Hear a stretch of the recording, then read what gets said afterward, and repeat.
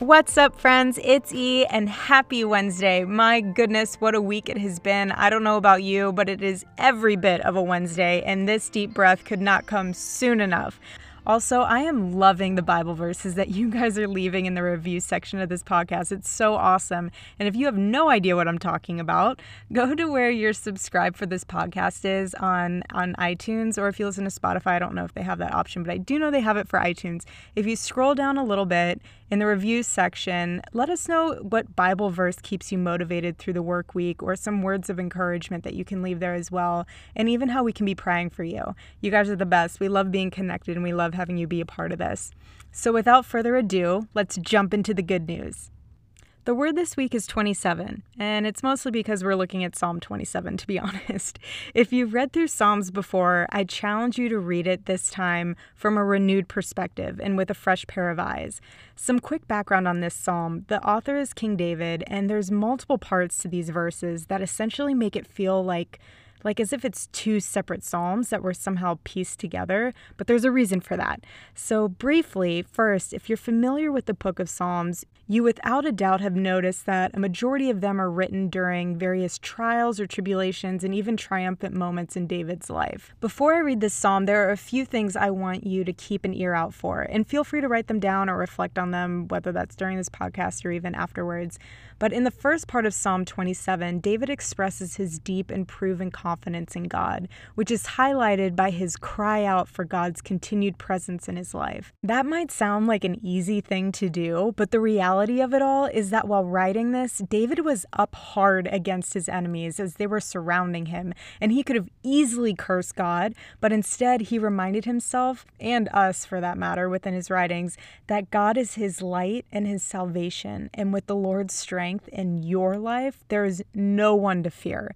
So mark this point. We are not fearless in faith because we were born that way. Let's just be honest with ourselves. It's almost the exact opposite of that. We are fearless in our faith because we have an understanding of God's strength and his sovereign ways and have experienced it in time and time and time again. The reason why David makes it a point to say that God is his stronghold is because there were so many times when David was forced to either lean on God or to choose the exact opposite route, which would most likely lead to death.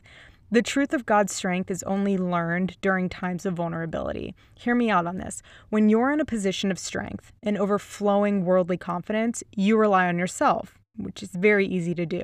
When you're weak and helpless, you learn to rely on God. And there's nothing wrong with being confident. Don't get me wrong. That's not what I'm trying to say. It's what you root your confidence in that can be the issue. That's the route David took with his back up against the wall with his enemies. Not once, not one time in this darkness does David ask God to harm his enemies. Can you imagine? David's aim was so much higher than that. David's aim was not his enemies. And I think that's something we need to take a look at within our own lives and our own hearts.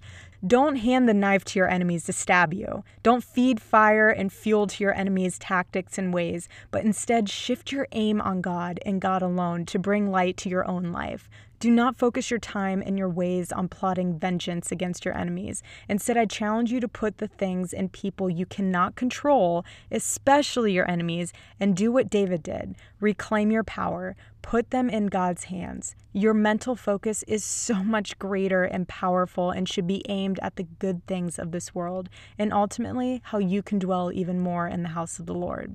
So take note of that as you listen to this psalm. Another point to write about if you're reflecting on this after we read it is how David asks God for guidance on how to handle the things he cannot control. What a solid reminder that we might have our limitations, but thank goodness we serve a God that has none.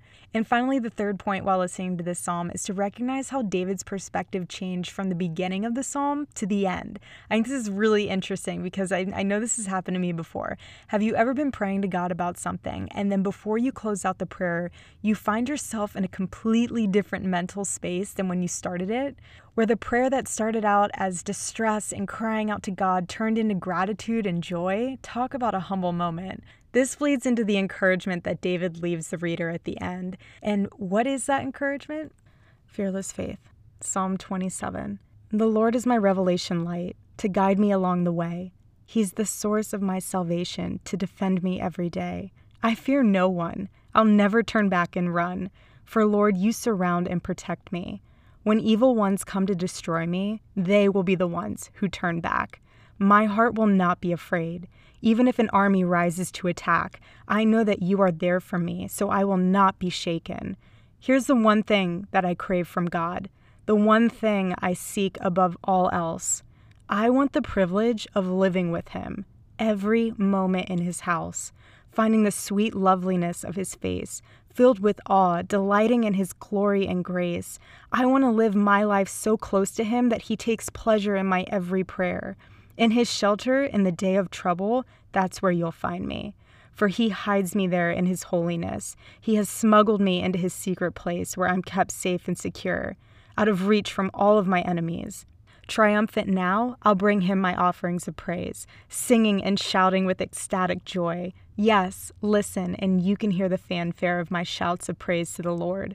God, hear my cry. Show me your grace, show me your mercy, and send the help I need. Lord, when you said to me, seek my face, my inner being responded, I'm seeking your face with all my heart. So don't hide yourself, Lord, when I come to find you.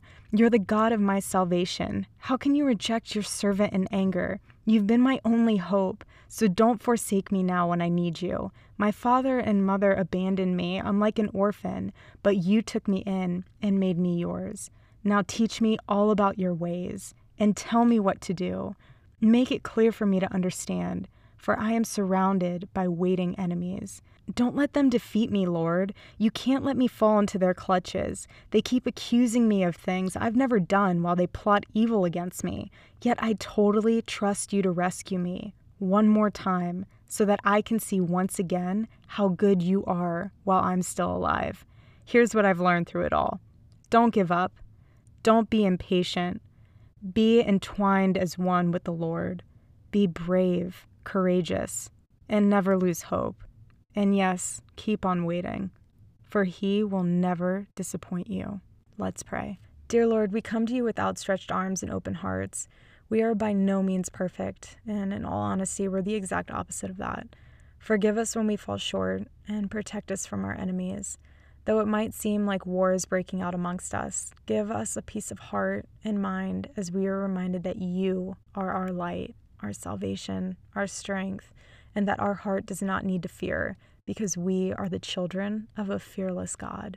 We love you, Lord. In Jesus' name, amen. Thanks for joining us today. I hope that these words encouraged and challenged you and postured your heart for the rest of the week ahead. Feel free to share this episode with your friends, family, or on your social media. And in the review section, let us know how we can be praying for you. We're so grateful to have you join us right here every Wednesday on Midweek Rise Up.